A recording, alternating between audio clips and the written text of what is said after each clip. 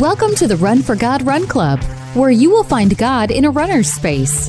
Welcome to the Run for God Run Club. This is your one stop each week to be motivated and inspired to get off the couch and onto the running trail where you can, in turn, inspire others to do the same. Let's learn, laugh, and leap into running together, giving God the glory for what we are able to do in His name. Amen. I am your running host, Dean Thompson. You know, we often have a vision for what we want to accomplish, but sometimes we lack the focus. And we're going to talk about that today. And then we're going to talk about someone's journey past the bad things that happened in his life. And joining me again to discuss those stories and a whole lot more is Run for God founder, Mitchell Hollis. Thanks for having me, Dean. Happy New Year. Happy New Year. Yeah, it's been a good start to the year. It has, and boy, I'm seeing all the comments and congratulations and this is great comments on the walking through the Bible. You know, we kind of alluded to this a few weeks ago, and the funny thing is, this really came about almost last minute. Yeah, and it was funny how God teased things up, because I was working on something that really had nothing to do with running, and at the same time you were working on something that really had nothing to do with running, as far as something for our members, and I don't think that's a coincidence. No, he coordinates I really don't. Things. And it's fun to watch him do it too. It is, and the response to the walking through the Bible, and for those of you out there who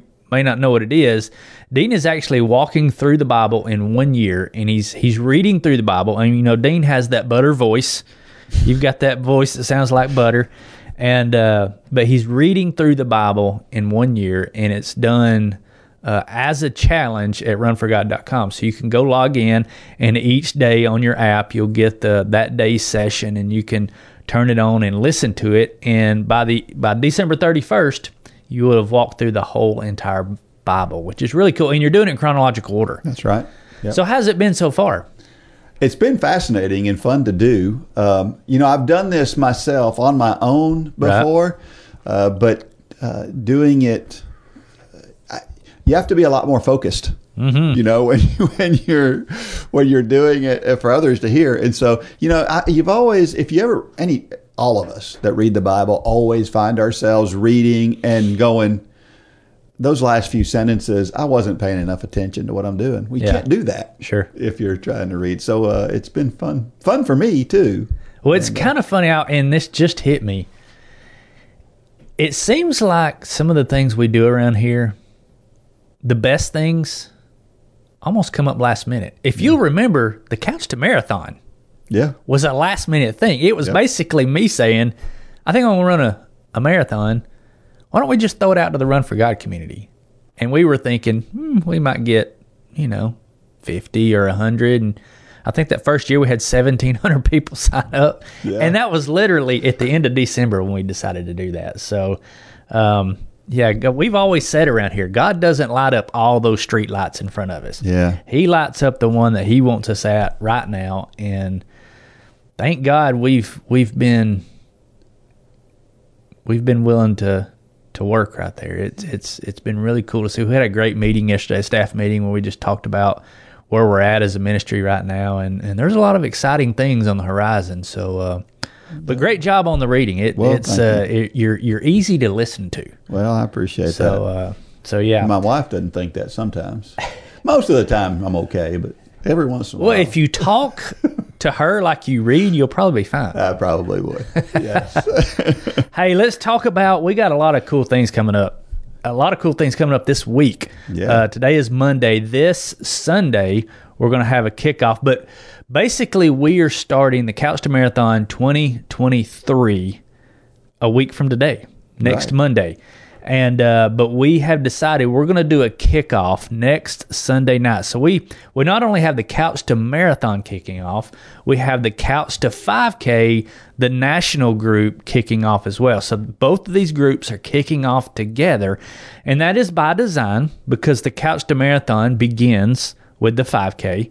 The Couch to 5K obviously begins as a 5K. So these two courses will go in sync for the first 12 weeks. And we started them together because our hope is that some of those people who signed up for that 5K, be thinking about it. You're going to be teed up, primed, and just in a perfect spot at the end of that challenge to continue on with the marathon challenge, because we take that next step to the 10K at the end of the 5K. You don't have to say, I'm going to do a marathon. You can go, you know what? This 5K was pretty cool. I'm going to do a 10K and then reevaluate. You may talk yourself in and you look up and you're at the marathon finish line. Who knows?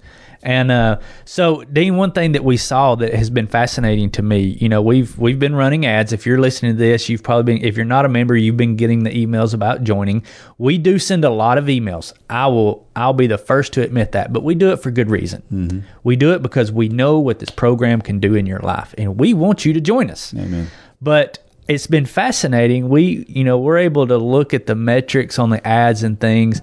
The most popular ads, the two most popular ads, is an open letter to walkers, mm-hmm. and age is just a number. Yep. And that is fascinating to me because it lets me know that, this idea of walkers is real. People want to do it. And I did it a couple years ago, and it works. Yep. You can join this ministry, and you can walk a marathon. I'm living proof that you can do that. And we want you to join us if you're a walker. So what are we doing this Sunday night? Today's Monday. This Sunday night, we're going to have a kickoff live event. And we're going to be doing it right here in the Run for God studios. And it's going to be me and Dean and Gay and Holly and Angie. And we're all going to be here live. We may have Lane off camera watching the questions and taking questions, but we're going to basically be talking about the whole year next year. Mm-hmm. All the races, what you need to do, what you need to be prepared for, and also taking any questions that you may have. So we're going to do this at 7:00 p.m. Eastern next Sunday night, January the 22nd. And it's going to be on the Run for God national page, because we want everybody to see what this is all about. So if you're not a member, you're going to be able to tune into this as well. It's free. There's no cost. It's basically a deep dive into the Couch to Marathon. We have the playbook out there that you can download, which is a deep dive. This is going to be an even deeper dive, and we'll be taking questions as well. So if you're out there, you're still not sure, you've been getting those emails, you've been seeing those ads, you've been hearing people talk about it, join us next Sunday night at 7:00 for the live kickoff of the Couch to Marathon and the Couch to 5K national groups. Now, so if you're not a member of Run Club, join. I'm urging you unapologetically. I want you to join. And I'm going to keep sending you emails, and we're going to keep sending you correspondence, and you're going to keep seeing those ads because we know what it can do. If you are a member, there is another step you have to take if you want to join the Couch to Marathon. You have to go to the Challenges tab, and you have to go down to the 2023 Couch to Marathon Challenge or the 2023 Couch to 5K Challenge, the national challenge, if you're taking that, and you need to sign up there. It's free. If you're already a member, it's free to do it, but we need to know who's involved. So you need to go there and join the actual challenges so that you start getting the notifications and things like that. There's one more step, that if you're already a member and you're already signed up, there's one more step I want you to take. I want you to call 3 friends this week and say, hey, I'm doing this thing starting next Monday. Will you join me? Because, Dean, we know it's...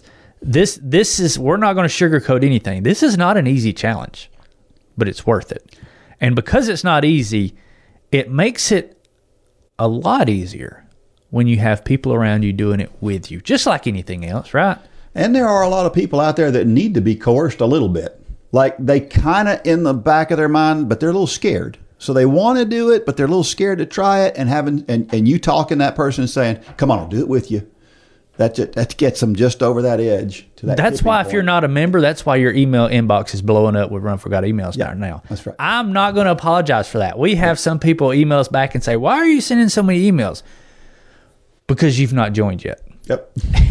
And it's, yes, you are supporting a ministry that wakes up every day trying to tell people or trying to figure out how to share the gospel with a lost and dying world through the sport of running. At the end of the day, that's what we're all about. But at the same time, we understand this is not you just helping us. Let us help you to get healthy physically and spiritually in 2023. We've seen hundreds of thousands of people have gone through our challenges now.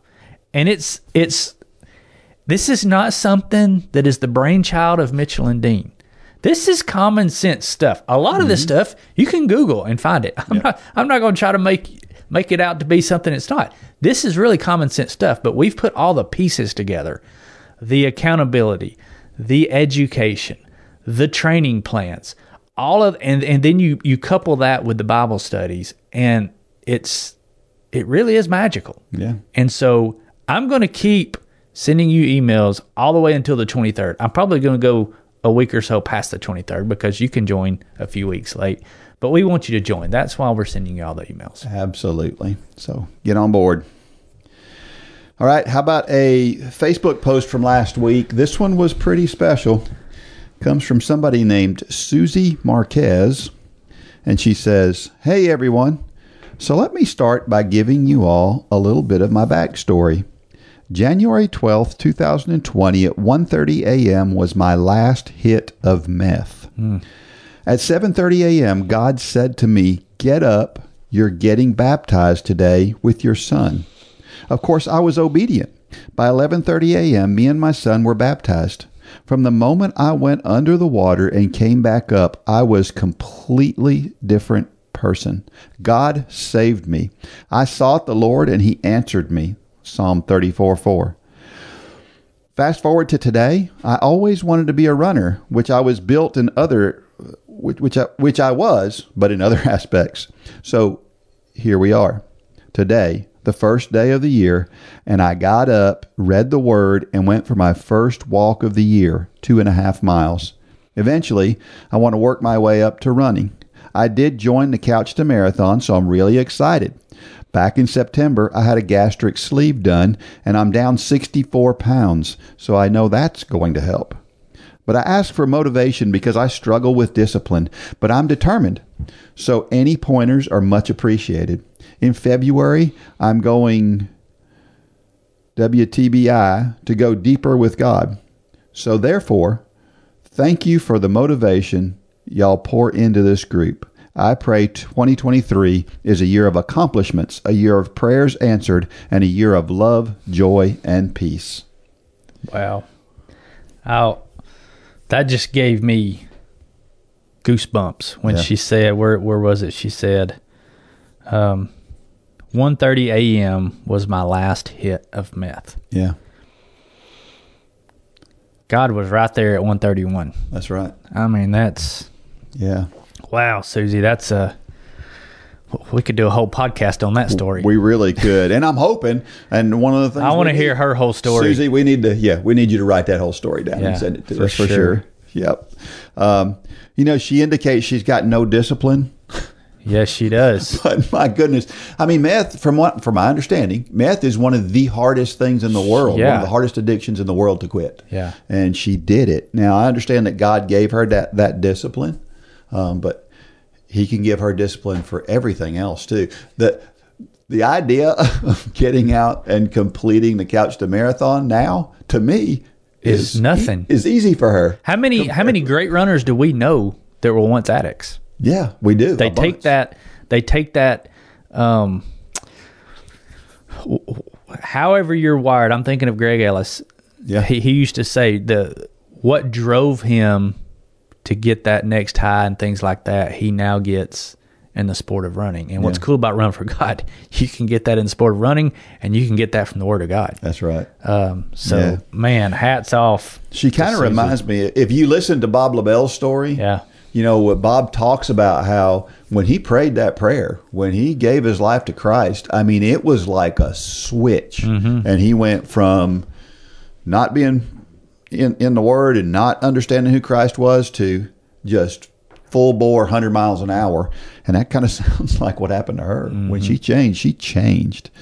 And I want to say this to everybody out there. If you're out there, part of Run Club, and you don't really share much of what your story is and things like that, this is the importance of that. She's asking for motivation. We get that motivation from hearing other people's stories, and make sure that you're a part of that. Because if you're thinking, I don't really, my story's not special, or, I don't want to share my small accomplishments. I love to read the accomplishments of that person who says, I ran 3 miles for the first time ever in my life. That is, for me, running 3 miles is not a big deal. But to hear somebody else be proud of that accomplishment is so special. Yeah, I mean, we know how big those milestones are. I as soon as you said that, I think about the 20-minute run in the 5K challenge. I mean, to a lot of people, they think, well, it's just a 20-minute run. No, that is a huge milestone, and you don't understand how much somebody who's not done that first 20-minute run, how much encouragement they get from hearing somebody like Susie or anybody else on Run Club saying, hey, I did my first 3 miles today. Yep. And because you know how people are, because I'm the same way. You see something that somebody says and you're like, wow. And what do? You click on their profile, and they start to see. Now that falls into the category of Facebook stalking, but that's the good kind. Yeah. They look and they see, oh, Susie's just like me. I had that thing in my past, or I'm dealing with that thing right now. Maybe somebody that's on meth right now is found their way to Susie's story. And had Susie not shared it, the hope would not be there for that person. And there's so many categories. This is an addict, but there's so many other categories that we think are so inconsequential. Yeah. We just don't need to say that. Yes, you do. Yes, absolutely, you do. Absolutely. And if you're out there and you started something new on January 1st, and it's getting to that point now, you're a couple of weeks in and you're getting to the point where it's starting to get hard to keep yourself motivated, don't forget about how you felt when you made the commitment to start with. Keep that in front of you, however you can do that. And if you miss a day, don't feel like you failed, right? Just pick up where you are and keep going. One of the things that we talked about in the Bible in a Year reading was, if you miss, let's say you get on a streak, you miss 3 or 4 days in a row, don't feel like you have to go back and cram all that in. Now, if you got time to do it and it's comfortable, then fine. But don't feel like you have to do that. Just pick up where you are and just keep going. In training, we call that chasing workouts. That's right. If you miss a workout, you don't need to try to go back and make it up, especially if it's on a day that you have another workout. But I hear people say, well, I'm gonna get 2 runs in today. No, don't do that. I mean, especially because we got a lot of newcomers right now listening to this podcast because we're at the first of the year.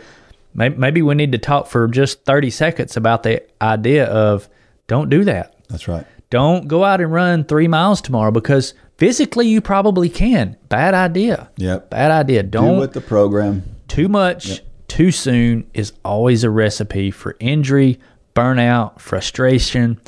It's why so many people start the sport and they're gone. You talk about the gyms. The gyms today, I don't go to a gym here in town, but I guarantee if we went to the Bradley Wellness Center, it is packed right now. Yep. By Valentine's Day, there'd be nobody there. And it's because people go in there and they load up the bench press with 250 pounds when they have no business benching 250 pounds. Now, they might be able to get it up, but then for the next 2 weeks, they can't move and they never go back. That's right. That's exactly what happens when you go out and say, well, I can run 2 miles today. Yeah, you probably can. Just like the guy can probably get up 225 pounds on the bench press. Yep. Then you don't see him back at the gym because everything hurts. So just follow the program. Absolutely. All right, we had a trivia question for last week, and this was kind of a practical one. It says, if you have been running for any time at all, you've probably had some sort of minor running injury. For example, maybe you turned an ankle running on a trail. Anytime you get swelling from an injury, there is an acronym that we use for treatment. The acronym is RICE, or RICE. What do the letters in that term mean? Of course, you knew this one. Mm-hmm. This, if you deal with injuries at all, then you probably know this. It stands for rest, ice, compression, and elevation. Anytime you get a minor thing, anytime you have swelling, this is a good thing to do, right? Yeah. As soon as it happens, start to rest it. Try to stay off of it. Try to not use whatever that is that's inflamed. Let's say you twist an ankle. Your ankle starts to swell. Well, get off your ankle, first of all. And that's the resting part. And you may need to keep your weight off of it for a day or two or three or however long.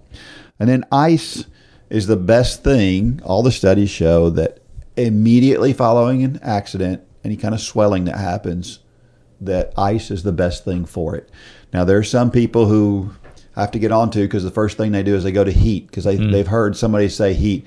Heat is not the thing you do right after an injury. Well, heat always feels good in the moment too, but it's not doing the job. That's right. You need ice because it reduces inflammation. And now when you do ice, you put ice on an injury for no more than 20 minutes. 15 to 20 minutes is ideal, and then take it off. Don't put ice directly on your skin. So make sure that you've got a towel or something between the ice and your skin, because you don't want to cause problems to your skin and damage your skin. But leave that ice pack on for 20 minutes. Do that a couple of times. Let it get back to room temperature, and then put the ice back on there again. And you'll find that's good for reducing not only the inflammation but also the pain. And then compression. Compression of any kind of an injury is a good thing. Ace bandages, that's why they make them. It's for that kind of thing. There's lots of different ways to apply compression to an area that's hurt. And so that, again, nice, firm, not too tight. Don't cut off circulation. I remember when I was in high school, one of my first, it was early. I had only been to a couple of practices, and my knee was hurting really bad. And so I wrapped it up in an ace bandage, and I wrapped it really tight. And I went to practice, and the coach looked at me and goes, it looks like your leg's turning green. Yeah. My whole bottom of my leg was swelling, and it looked really bad. Purple. Anyway, yeah. So don't wrap it too tight. And then elevation, you want to get that injury, if you can get it 6 to 12 inches or so above your heart, then that's ideal, because it allows that blood to flow out of it and helps the ice and things to do its job.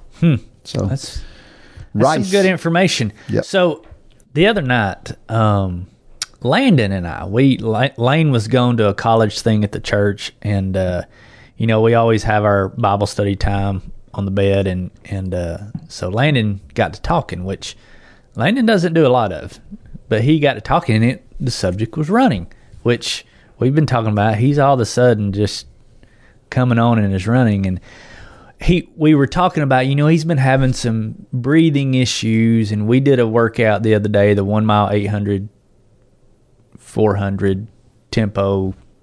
Yep.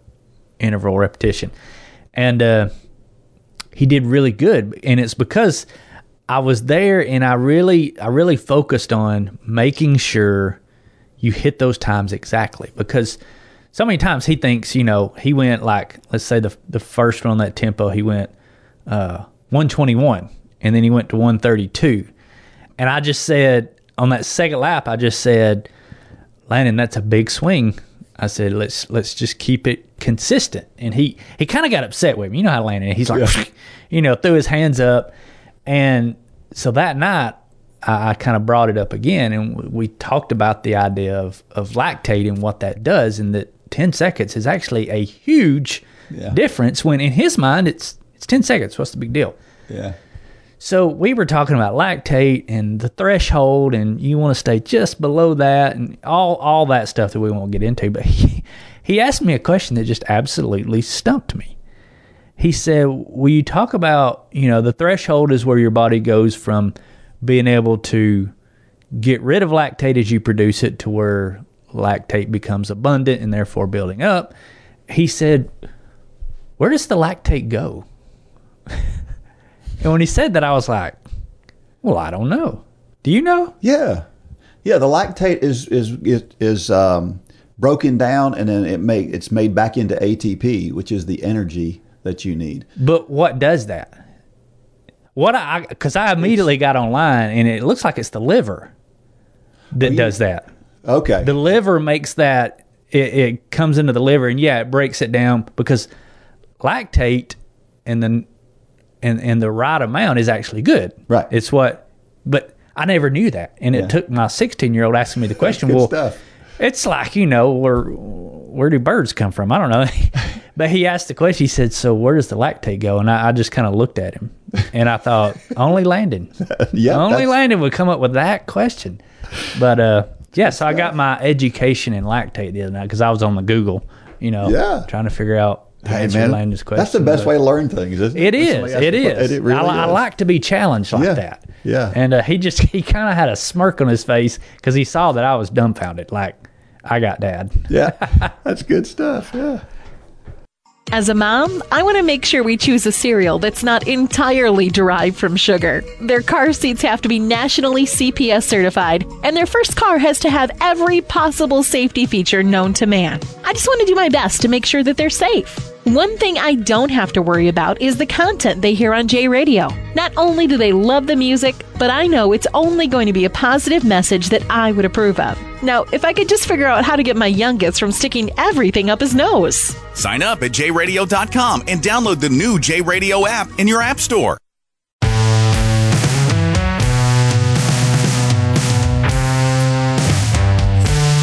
All right, we are back. And do you wear gloves, I guess, when it's cold outside to run in? Do you ever wear mittens? I don't wear mittens. I wear cheap jersey gloves, like the $1 gloves from the supermarket that you can buy, because you can, throw them down if you need to. And if they're not there when you come back, no big deal. And they're breathable. Yeah. Too, so they're not too bad there's lots of different choices out there.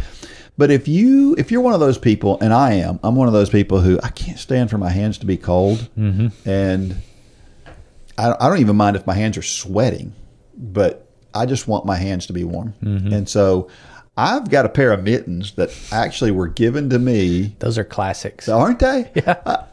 They were given to me in 1983. And I still use them. As a matter of fact, I took a picture of them. And they look like they were given to you in 1983. Don't they? Yeah. And I don't care. People can look at me and look at like it's funny, and I don't care. When I'm one of my things I do when I'm running down the road and somebody's driving by, I wave to them. There's been a bunch of people. Looks like you're holding up a Frisbee. Yeah. But it keeps my hands. They keep my hands warm. And that's why I don't care what they look like, because they keep my hands warm. Yeah. And so I'm going to keep using them as long as they'll last. Like I was saying, I took a picture of them and I sent it to my old high school coach. Gave those to me. Really? Yes. And I sent he and his wife. I sent them a text with that picture attached to it. Say, I still have these. Still use them regularly. Yeah. and he remembered them. So it was. We've still got to get him on here. Yes, we do. We do. You've got to keep pounding that drum. Yep. Now, my son has something called Raynaud's syndrome. Raynaud's syndrome is where you have trouble getting enough circulation into your extremities, and so his fingers will turn blue. I mean, it could be like 45 degrees out. Angie has that. Angie does. That's right. Fingers will turn blue before you know it. And so keeping your hands warm is obviously more important for somebody like that. And so if you struggle with that, try to find some mittens. Now, mittens are hard to find these days.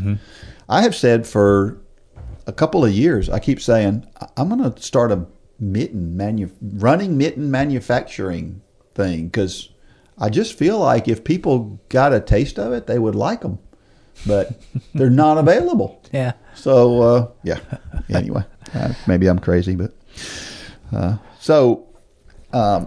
here's the funny part about me is my hands really bother me when they're cold. I can't stand for my hands to be cold.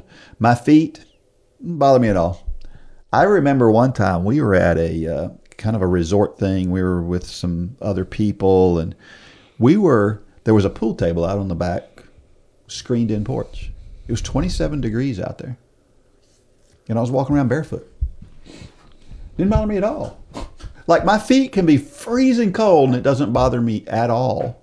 But my hands, a little bit cold. For me, it's hands and head. Or ears specifically. Yeah. If my ears are cold. Yeah. Yeah. Crazy.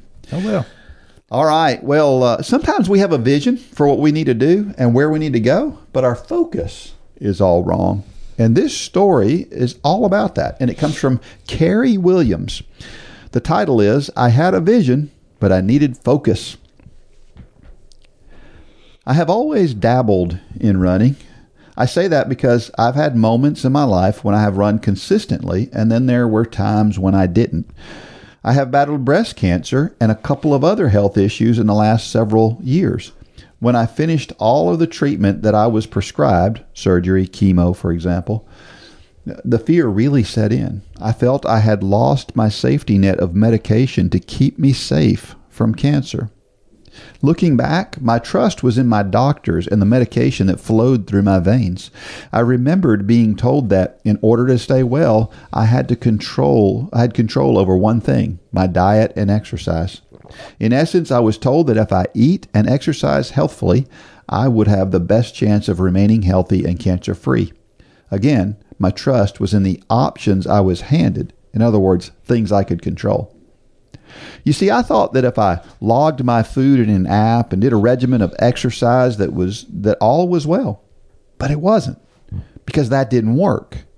I fell twice and broke my arm badly, requiring surgery that was unsuccessful at fixing it. And then I needed surgery again for problems related to my reconstruction from breast cancer.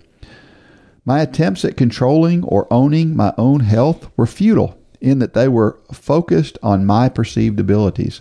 My focus and trust were in the wrong place.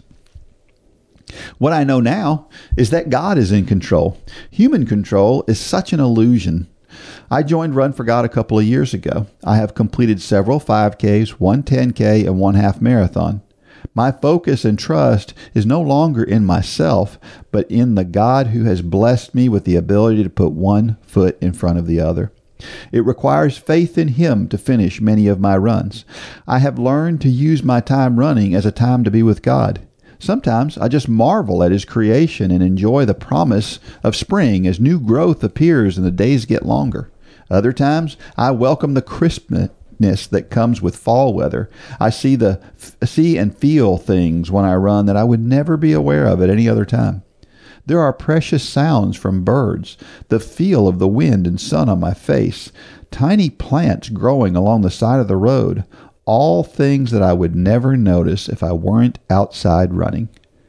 Today, I know and believe that God holds my health in His capable hands.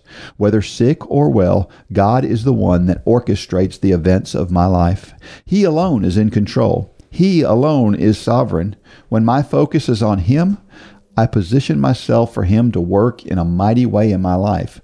Running distances that I never dreamed I could do are just one small example of this truth in my life.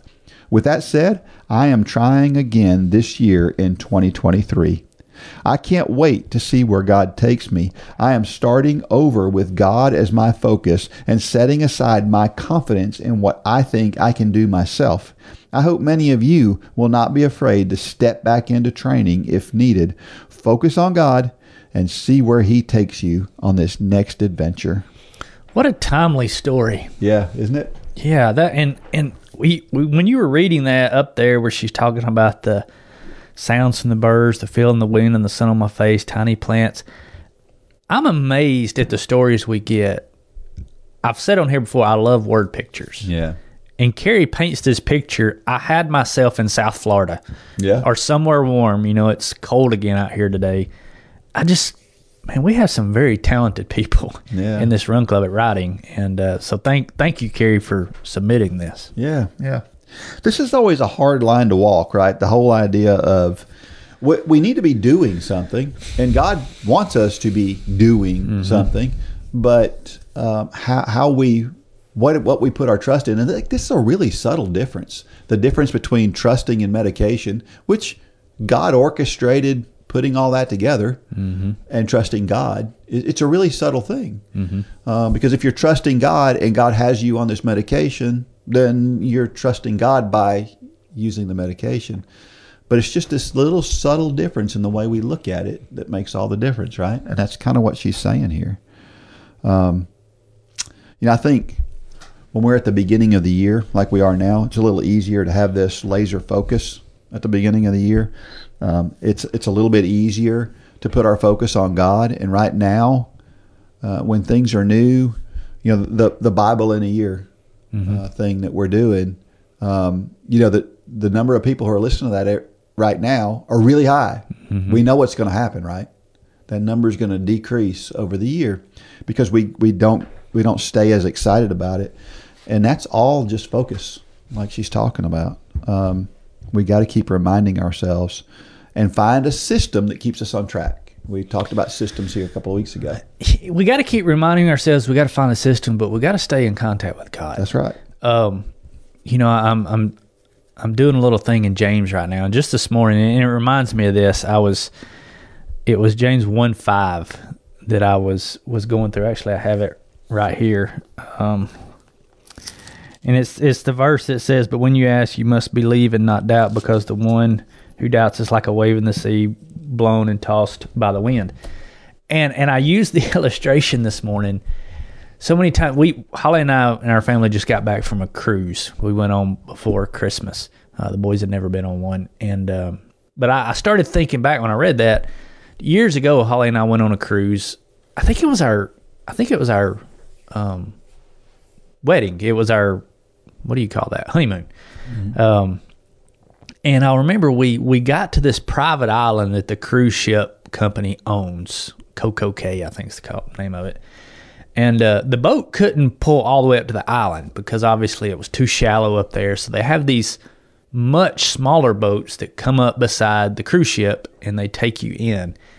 And I'll never forget when we stepped off the boat onto that smaller boat. The wind was really high that day, and so that small boat was just jumping, and I mean it was borderline dangerous stepping off that cruise ship onto that small boat. And I'll never forget stepping over, sitting down, everybody's got life jackets on and we're just rocking, and I'll never forget looking back at that cruise ship. And it hit me. I had almost forgotten that I was on a cruise ship. It was almost as if I was stepping from dry land over to that small boat, because this boat was just rocking.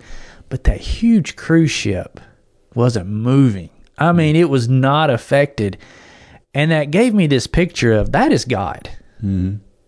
And so many times we're over here and we want to do it our way. And we're just being beat to death. But if we fix our eyes, and even more than that, we step over onto God's footing. But so many times we go to God, and in the context of this verse, it's talking about asking for wisdom. But how many times do we go to God, we ask for his wisdom, he holds his hand out to pull us over onto the cruise ship, but we have all these other things in our mind that, well, this is backup in case I don't like what God's saying. And we're like, okay, God, I got it, no worries. In the meantime, we're out there in the middle of an ocean in a storm, and we're on our little dinghy. Yeah. How ridiculous does that look? But it's what we do so often. We don't, there's safety, there's stability, there's everything with God. But so many times we step away from our contact with him. Coming back to what Carrie's talking about here, we step away from that contact, and to your point, we fall away from the things that God has laid on our heart. When if we'll keep that dinghy tied up, or even better, step over, we won't fall away from those things. We won't fall away from the Bible in 1 year. Yeah. We won't. Yeah. The only reason we do is because that gap forms. Yep. And I don't know. It just kind of hit me with that. What a great example.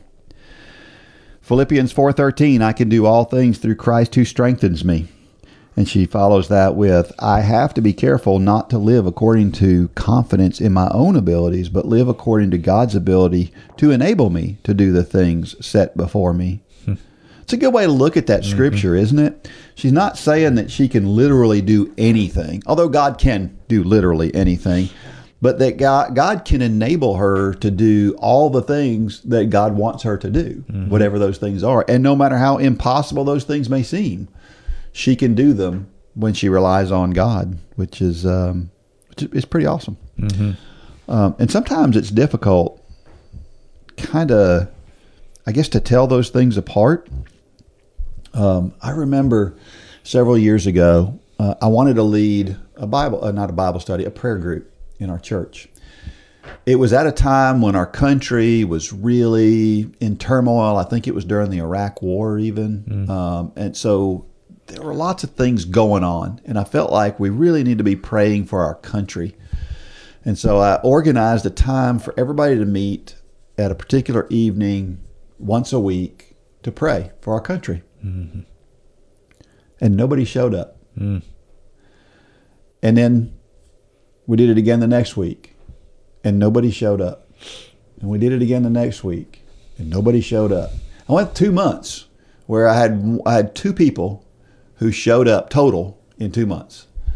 And it was a good thing to do, though, right? The idea of praying, and I felt like God wanted me to be doing something. You say nobody showed up. You showed up. I did. But I guess in the grand scheme of things, what ultimately happened with this was I found this Bible study. Because of all this that I was doing, I find this Bible study that I wound up using in our small group, our Sunday school class. That was huge. It was a huge impact, and it was a great study. And I think that's where God wanted me originally, maybe. But I just thought this other thing is a good idea, and it was Dean's idea. It wasn't really God's idea. I think in hindsight that seems to be clear. And so sometimes it's really hard for us to tell what does God want us to do, right? You ever find yourself in that situation where all the time you're doing good stuff, but yeah, I mean, I've got my little dinghy out in the water, and it seems like it's successful. Yeah, man, but the wind's not blowing that day. Yeah, that's yeah, it's a good way to put it. Yeah, yeah, I mean that is only. I'm not going to say it gets easier. It never gets easy, because we have a world that is. I'm reading. This is kind of my personal read right now. I'm reading the Screw Tape Letters. You ever read the Screw Tape Letters? Yeah, I love that. We constantly have wormwood and screw tape. They're constantly out there. Yep. The devil is constantly out. So it's never easy. But there again, when we wake up and we start our day, and I'm gonna step out and say, you need to start your day, because it makes a difference. Yeah. If you start your day with God, talking to God, reading His Word, praying, it makes those things. God tends to make things very clear. Sometimes it's not the things we want to hear. Yeah. But He's usually, if we get quiet, He gets loud. But too many times we're not quiet. And we've got the TV going, or we've got our phone laying there. We never really get to the point of quiet. But if we'll get quiet, God will get loud, and He'll make those things clear. Yeah. And in Jesus' name, screw tape and wormwood, get out of here. You've got to invoke that sometimes. And if you don't know what screw tape and wormwood is, look up C.S. Lewis, the Screw Tape Letters. Great read. I'm about halfway through it right now. But you're right. If we're not doing that, then the devil, number one, will slip in, and Mitchell's ideas will also slip in. Yeah. And that can be just as damning as the devil at times, because the devil is using us as our own worst enemy at many times. So, yeah, I mean, I know exactly what you're saying. Matthew 6:25 through 34. Therefore I say to you, do not worry about your life, what you will eat or what you will drink, nor about your body, what you will put on. Is not life more than food, and the body more than clothing? Look at the birds of the air, for they neither sow nor reap nor gather into barns, yet your heavenly Father feeds them.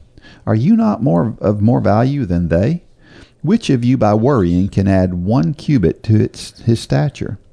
So why do you worry about clothing? Consider the lilies of the field, how they grow. They neither toil nor spin. And yet I say to you that even Solomon in all his glory was not arrayed like one of these. Now if God so clothes the grass of the field, which today is, and tomorrow is thrown into the oven, will he not much more clothe you, O you of little faith? Therefore do not worry, saying, what shall we eat, or what shall we drink, or what shall we wear? For all these things the Gentiles seek. For your heavenly Father knows that you need all these things. But seek first the kingdom of God and his righteousness, and all of these things shall be added to you. Therefore do not worry about tomorrow, for tomorrow will worry about its own things. Sufficient for the day is its own trouble. These verses discuss how God cares for the wildflowers, birds, and lilies of the field. These verses tell us that he knows what we need, and he will give us everything we need. Seeing God's creation as I run reminds me of this each and every day. I am outside pounding the pavement. You know, that seems almost like the opposite of what we talked about in the last question. You know, while we don't want to push these things that God doesn't want us to do, he does want us to do something. And this scripture is hard for me sometimes, because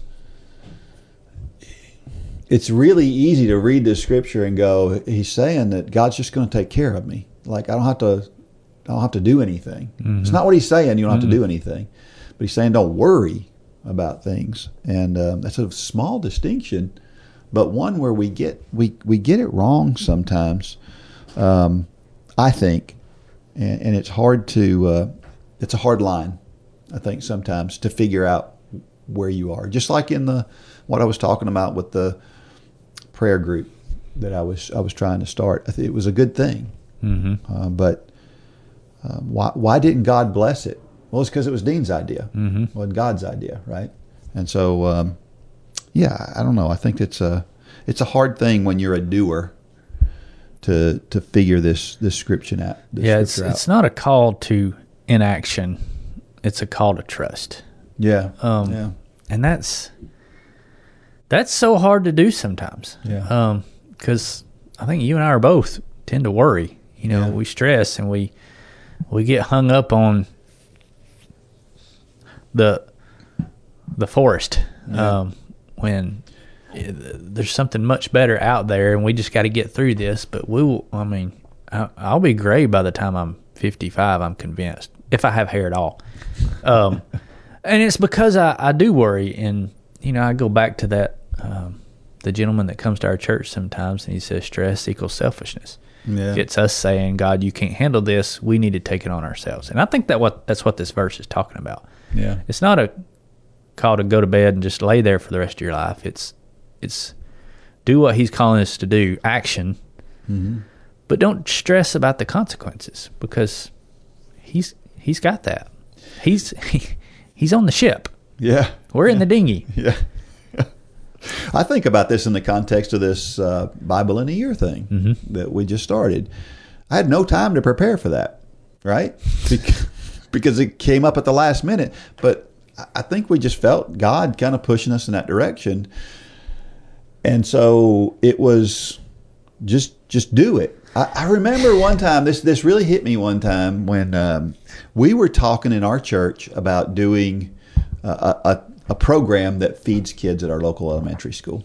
And I brought it before the church and I said, I think we need to do this. And I think we need to start it on, like 3 months down the road or something like that.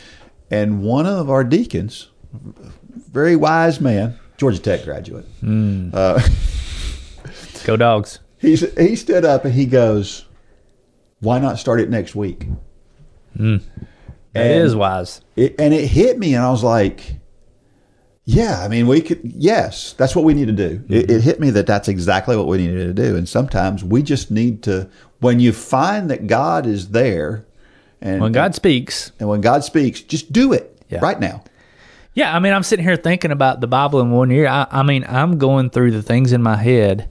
Had we known about that 2 months before, I know what we would have probably done, or what I would have probably done. We would have found a way to complicate it. That's true. I mean, really. Yeah. We would have tried to polish it up, make it more shiny, add something to it. No. It's reading through the Bible in 1 year. It's really that. It's like the gospel. We tend to complicate the gospel sometimes. When God speaks, it's like, I listen to some podcasts, and sometimes the guy that I listen to is talking to a guy that proposes to a girl. And it's Dave Ramsey, and he'll ask, well, when are you getting married? And they'll say, 18 months. And he's like, why? Yeah. Why? And it's kind of the same thing. If God lays it on your heart to ask this girl to marry you, let's get married. Yeah. Why are you waiting 18 months? And that may be a bad example, but that's what we do. Yeah. That's how we're wired sometimes, is God puts this thing on our heart. Now we need to help God out. We got to plan this. We got to get making an event. We got to do all this stuff. When sometimes it's as simple as pull up a microphone and read through the Bible, Dean. Yeah. Yeah. And that's what you're doing, and the response to it is incredible. Yeah. And we can't take the credit for that. Nope. Absolutely not. Yeah.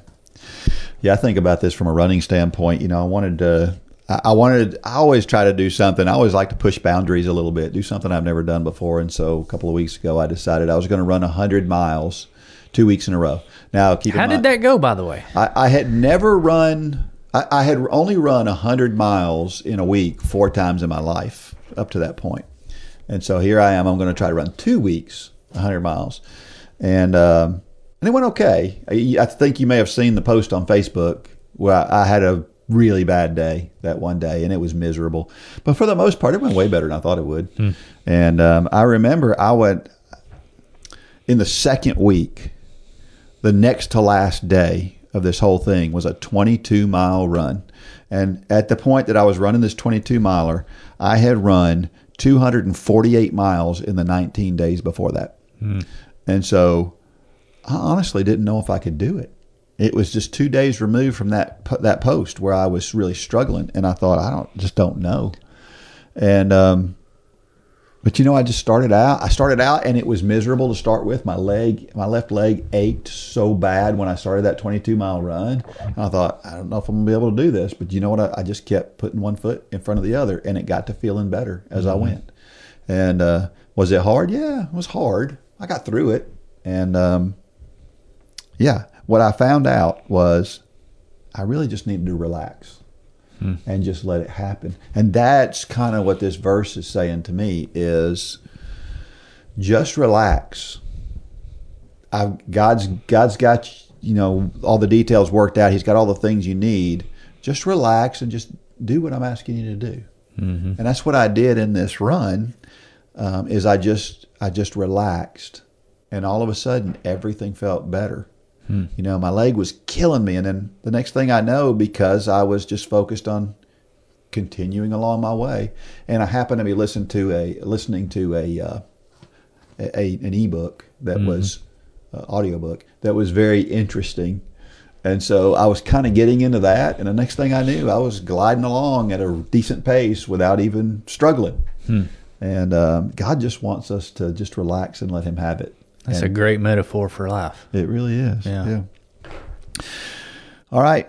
Question. How can you quiet the noise of the world around you and spend time with just God? Put your phone down. Was that unclear? That's pretty clear. And that's a good one. It is. It really is. I think that's our number one distraction in today's society. It is. It's not even close, I don't think. Yeah. Number one distraction is our phones. Yep.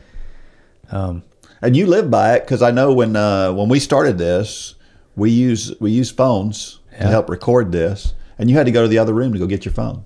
You're talking about this morning? Yeah. Yeah. I mean, I try to do that in the mornings. Because I do my quiet time. Yeah. I did it before you got here, and because I'm as bad as anybody. If it's there, I'm going to look at it. Yep. No matter how many notifications you turn off on your phone, something still buzzes. Yeah. Something will grab you. True. And it's like that thing that buzz is alerting you of a nuclear attack coming on your house. That's how important that buzz is to us. Why is that, Dean? I don't know, but it is. You're absolutely 100% right. You can't.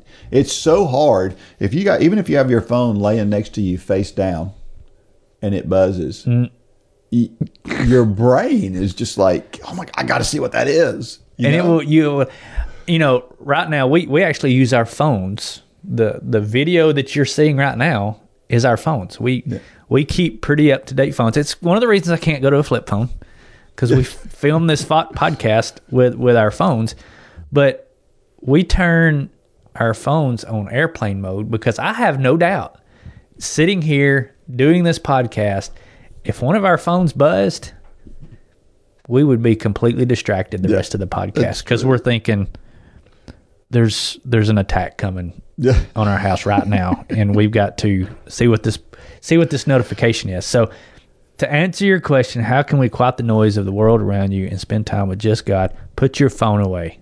Yep. Go outside and sit in complete silence and listen to the birds. That is a great way. Yeah. I talk about being in the deer stand. Yeah. You know, I love that time. I hadn't done it as much as I'd like to this year. But it's because you can't have things. You got to turn your phone off. You can't have all the noise, and you're just sitting there, and everything that God created around you in its natural state is coming alive. And man, there's no better way than that right there. Yeah, that's a good example. Question 2. Is there an area of your life that you are trying to maintain in control of and deal with yourself? What is keeping you from giving it to God? You know, this question, I really thought about this question. And I think have you ever watched somebody, maybe in a political sense, two people watching the same thing, and they hear two completely different things. Mm-hmm. But it was only one thing said, but they both hear it completely different. And we call that cognitive dissonance, whenever we hear something and we think it said something that it didn't say. And I think the problem with this trying to maintain control ourselves is that when we're in the middle of that, we don't know we're in the middle of it. It's like cognitive dissonance. We don't realize it. And so the question becomes not, what are you going to do about it? But it becomes, how are you going to recognize that you're in this situation? And of course, to me, the answer for that is you got to spend time talking with God. You got to spend time in the Bible. You got to be immersed in it, and you got to be connected to Him, and He will make sure that you notice. But if you're not connected to Him all the time, then you're not going to notice it. Just like cognitive dissonance. Yeah, I mean, the picture that popped in my mind is when we're on the track and we've got young athletes out there, and you're yelling at them and you're saying, "Relax." Yeah. They don't know that they're not relaxed, even though we can see it written all over their body. Yeah. You know, their jaw is tight, their shoulders are high, their fists are clenched, but they're in the middle of it and they don't know it. And sometimes it takes an external voice saying, "Hey, you're stressing, you're tight, just relax." Yep. That's a good word, Dean. Yeah. Last question. What aspects of your life get the most focus? Where do you devote the majority of your thought processes or time? Ooh, she's meddling. Yeah.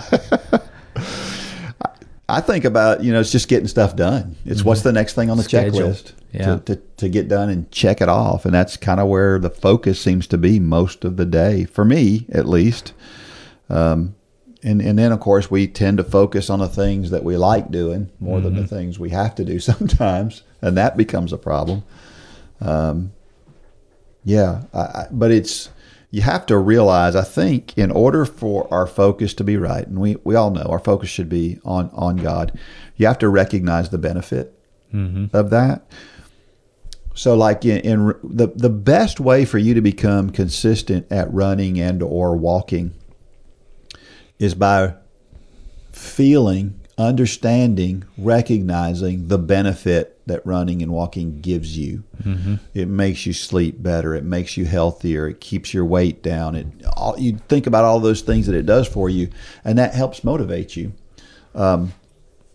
We should be the same. We should be doing the same thing with our spiritual lives. Is we should understand that, man, remember that time that God showed up right here in my life, and remember that, that reading your Bible. The thing I read this morning about what God did for, you know, Moses.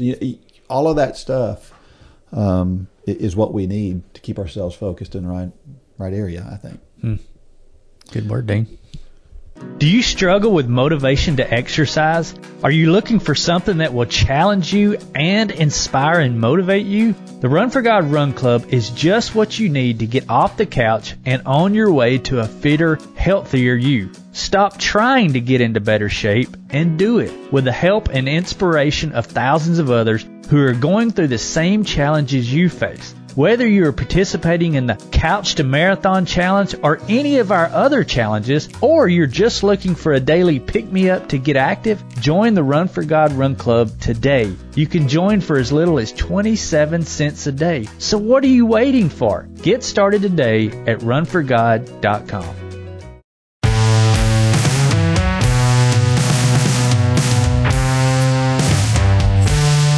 All right, we are back. You know, we talked about the acronym RICE, rest, ice, compression, and elevation. What if you're looking at some downtime from running or walking? What do you do? What if you have to take some time off from running because you got maybe whatever it is, it's an injury or?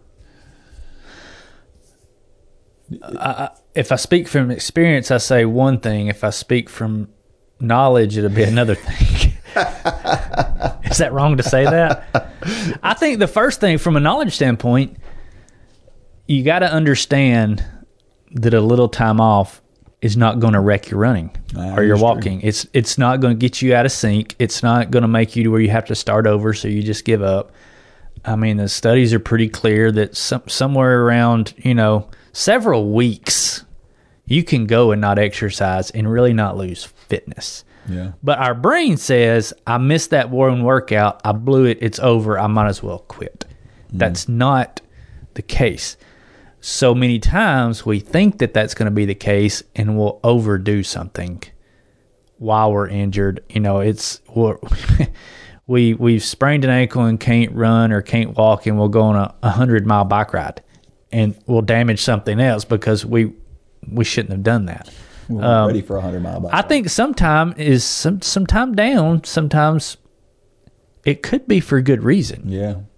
A lot of times injuries come about because we're doing too much, and it's God's way of saying, hey, you may take a break. Now, from a practical standpoint, cross-chaining, riding a bike, rowing, which I've never rowed before, but I know that's a good alternative, swimming, things like that are good things to do. But there again, acknowledge that you're entering another sport, a different sport, so you need to go. I mean, the too much, too fast, too soon applies to those sports, right. Just like running. So good they're not equal. Yeah. Just because you can run for 1 hour doesn't necessarily mean that you can row for 1 hour. And so you can do just as much damage while you're injured trying to cross train as you can what got you in the injury to begin with. Yeah, that's a good point.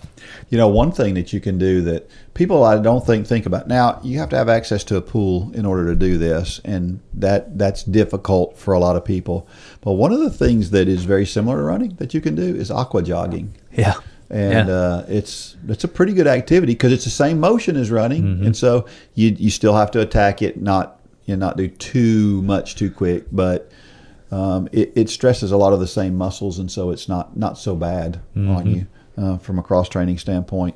So I like cycling for the reason that it's closest to running is from a motion standpoint, although it's a lot different. And again, just like you said, I've done it before. I've gone out and went on long bike rides, trying to keep up with somebody who's way faster than me, out of the blue when I haven't ridden a bike in 2 months, and that'll make you sore. Yeah, but it can also. I mean, nothing is the same as what you're taking a break from. Yeah. I think about the time you walked a half marathon with me. Yeah. Well, you run 60, 70, 80 miles a week. But that was very different, and therefore you were very certain. Now, had you overdone that, you could have gotten injured walking. So you just got to First, understand that a few days off is not a bad thing. Second, understand that you can overdo the cross training and put yourself in a worse spot than you were had you done nothing. Yeah, that's a good point.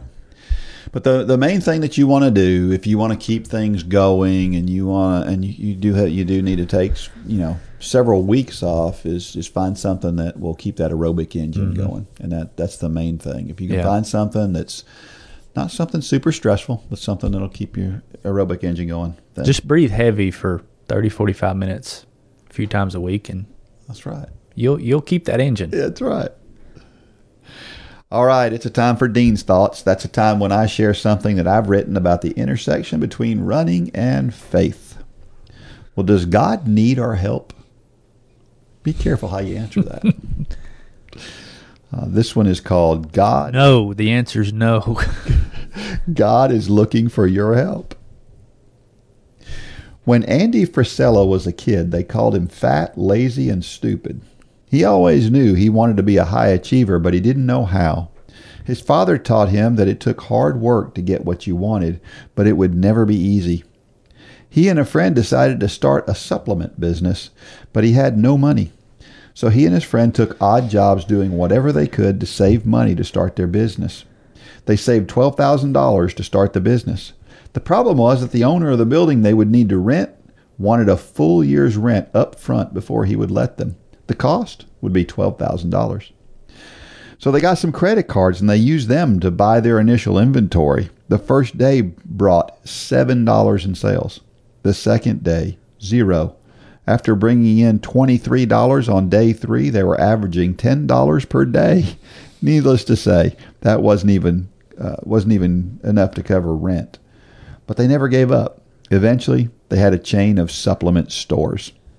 Along that journey, he got into a fight on the street and was attacked so savagely with a knife that he almost died with 160 stitches in his face.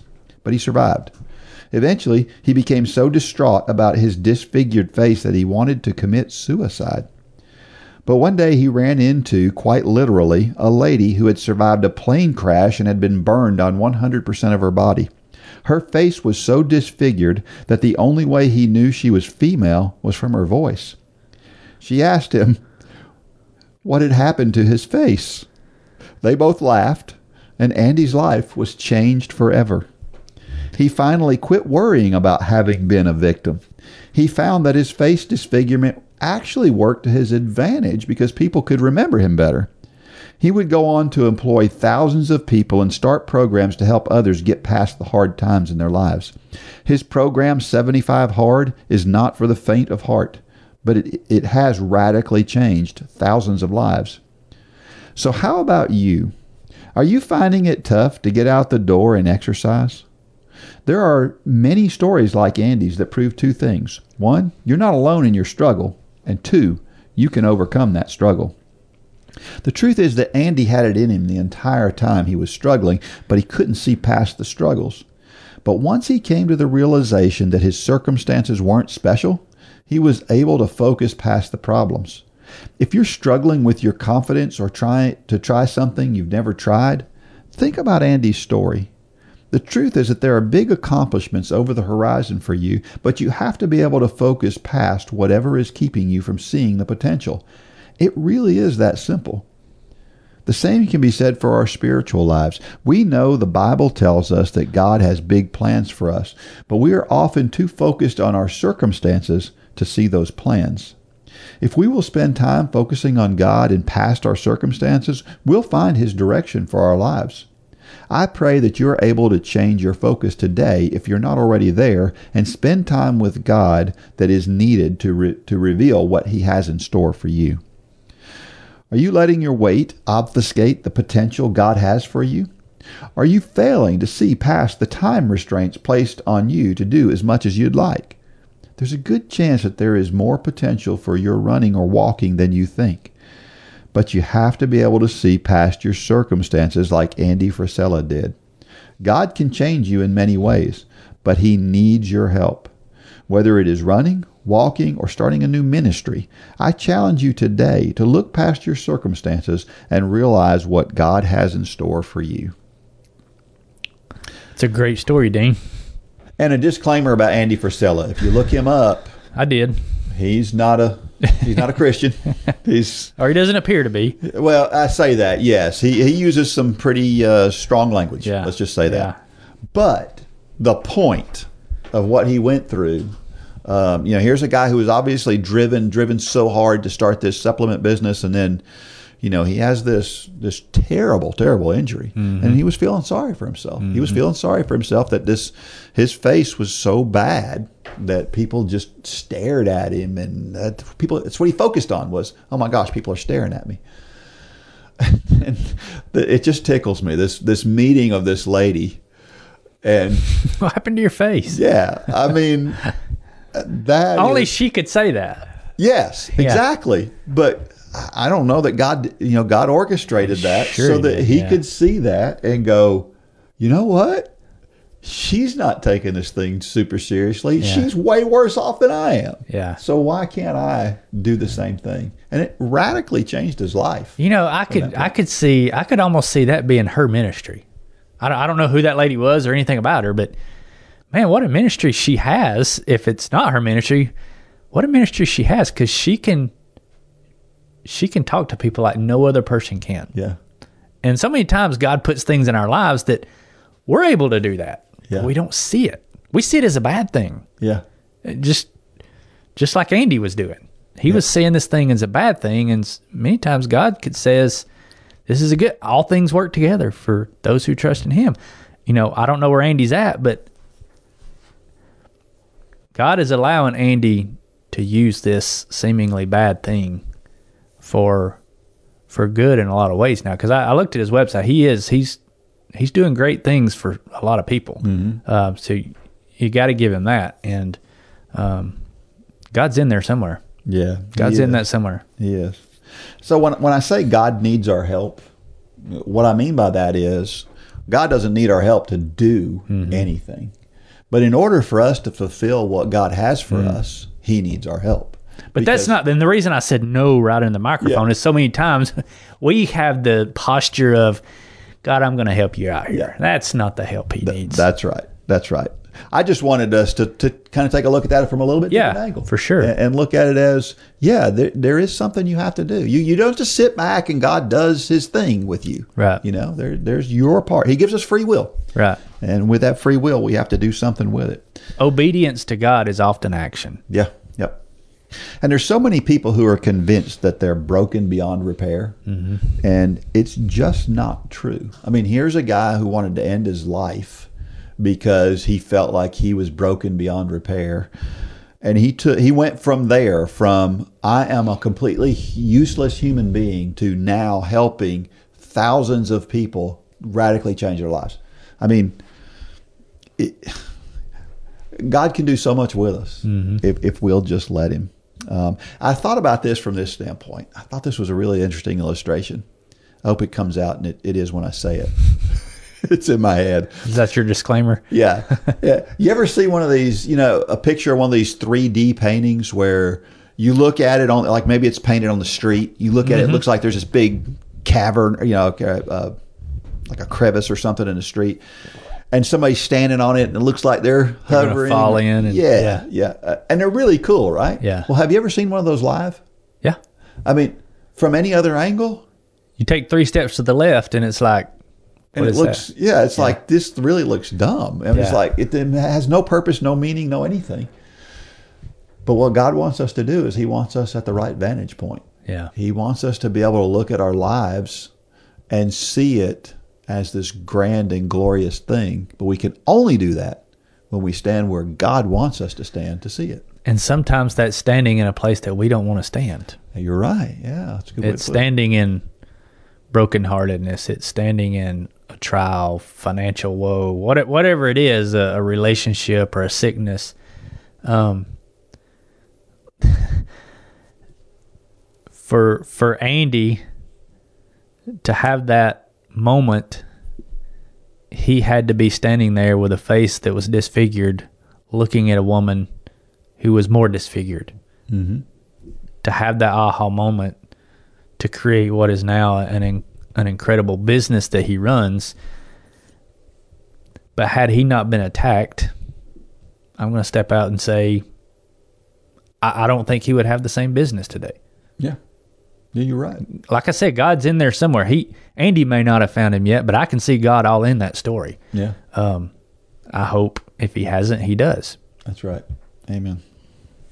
While you're working hard to keep your body in shape physically, the music you listen to while you run can help keep you in shape spiritually. We've partnered with J Radio to put together a group of running playlists by Dean, Lane, Holly, myself, and others that you hear here on the Run for God podcast. Plus, you can listen to a playlist put together by members of Run Club just like you. Check out the whole station of Run for God playlist at jradio.com and in the J Radio app.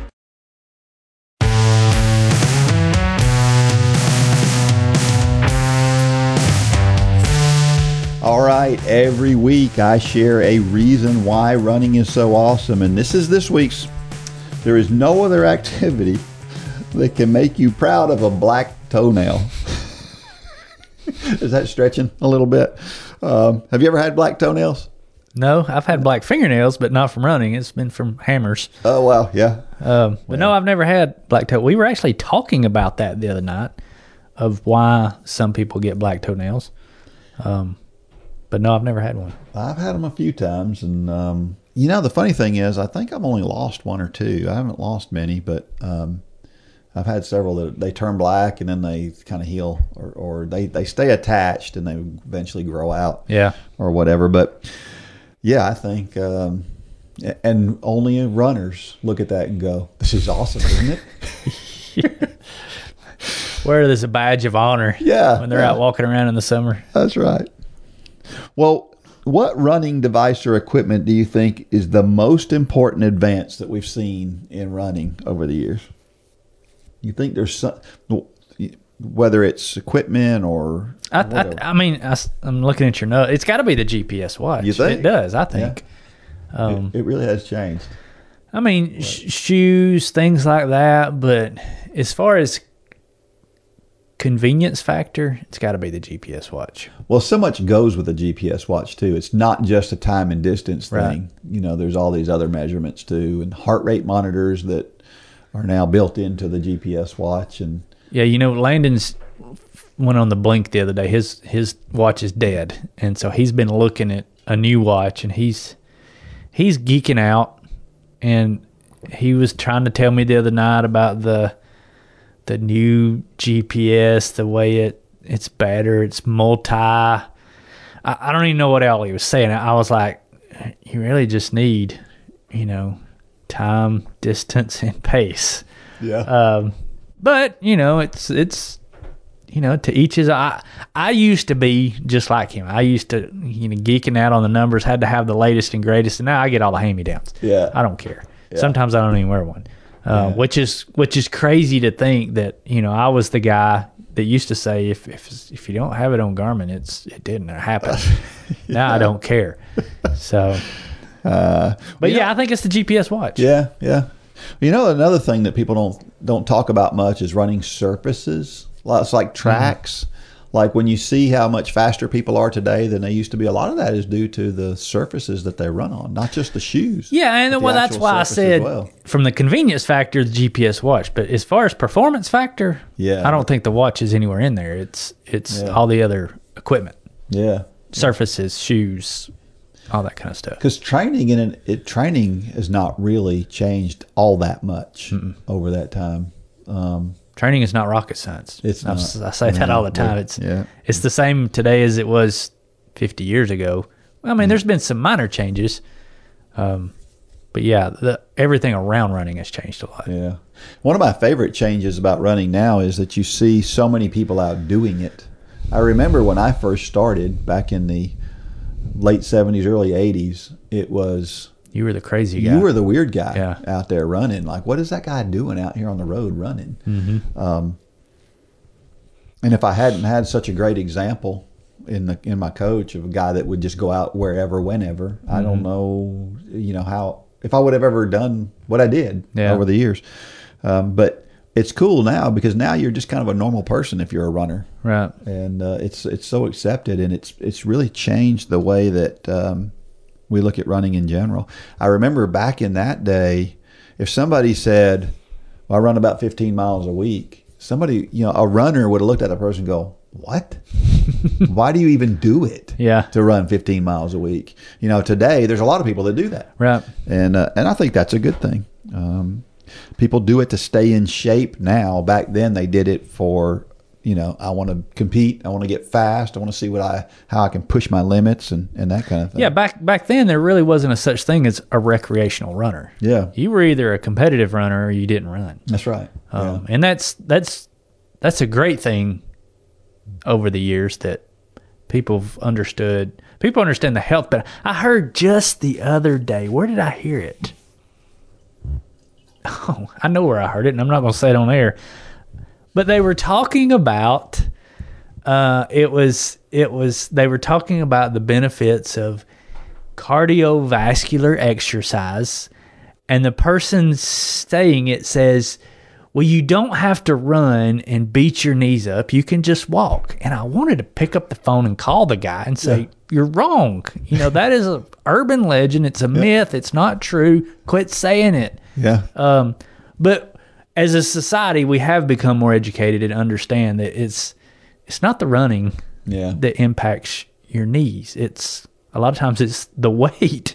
Yeah. And running will take care of that. So, for sure. Yeah. Yeah, there's a lot more races these days. Mm-hmm. The difference in those races has changed. Back in the day, there were a lot of 10Ks. Today, you don't see a lot of 10K. Now you see a ton of half marathons. I think a half marathon is now the second most popular distance after 5K. Well, it's funny. It's funny you say that. Just the other day, I was looking up a marathon that I'm looking to run in October, and I was on Running in the USA, and you know how you can sort by month and by distance, and I was trying to find the marathon. I was getting the USA map, know how you can see the map on USA Running, and I meant to click on marathons in October, and I accidentally clicked on half marathon, and of course it lit up with all the locations, and I made the change and I switched over to marathon, and it felt like it was half the races. Yeah. That there were so many half marathons in the month of October around the country. It just dwarfed the marathon. But you typically think half marathon, that's a race weekend, but it's not. Yeah. Yeah. It's very interesting. Of course, you mentioned knowledge. The internet's changed everything these days, because now we can look stuff up all the time, stuff we didn't know about. I remember when I think I've shared on here before, my first marathon, I didn't drink anything. I didn't know any better. I didn't know what I was doing. I just running 26.2 miles, and that's all I knew. And it was a disaster. But today people don't do that because they know enough going into everything that they do. And I think that's a good thing. It's funny, as you were saying that, I was thinking about the question that Landon asked me on the bed the other night. Where does lactate go? Could you imagine before we had Google? How would you have found that answer? Yeah, I don't know. Because that's a pretty specific. I mean, I don't think you would have found it in an encyclopedia. Maybe.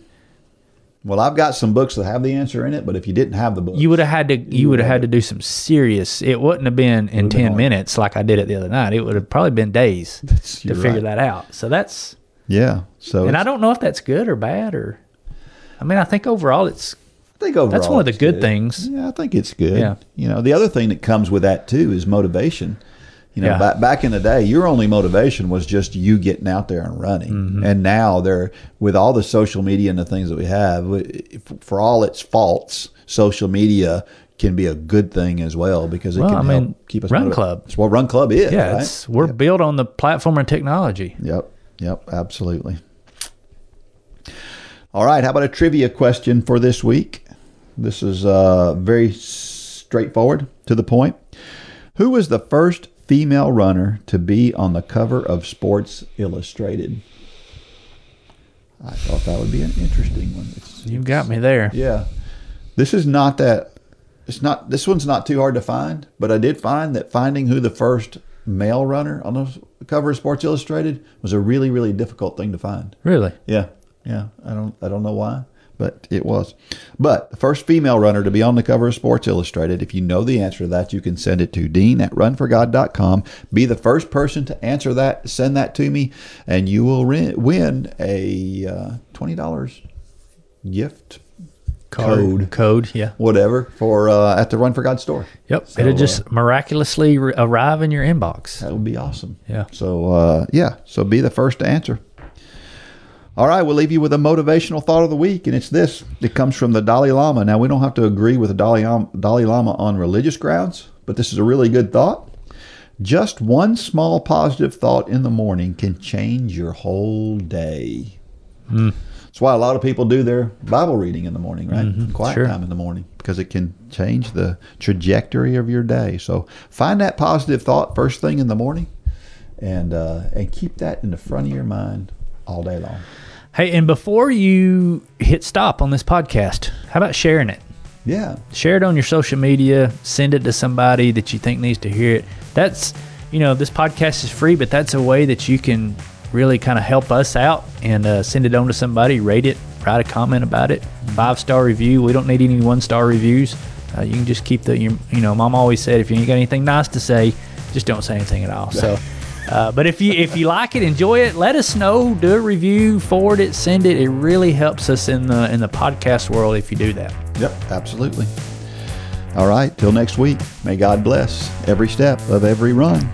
Go out there and shine your light. Good job, Dean.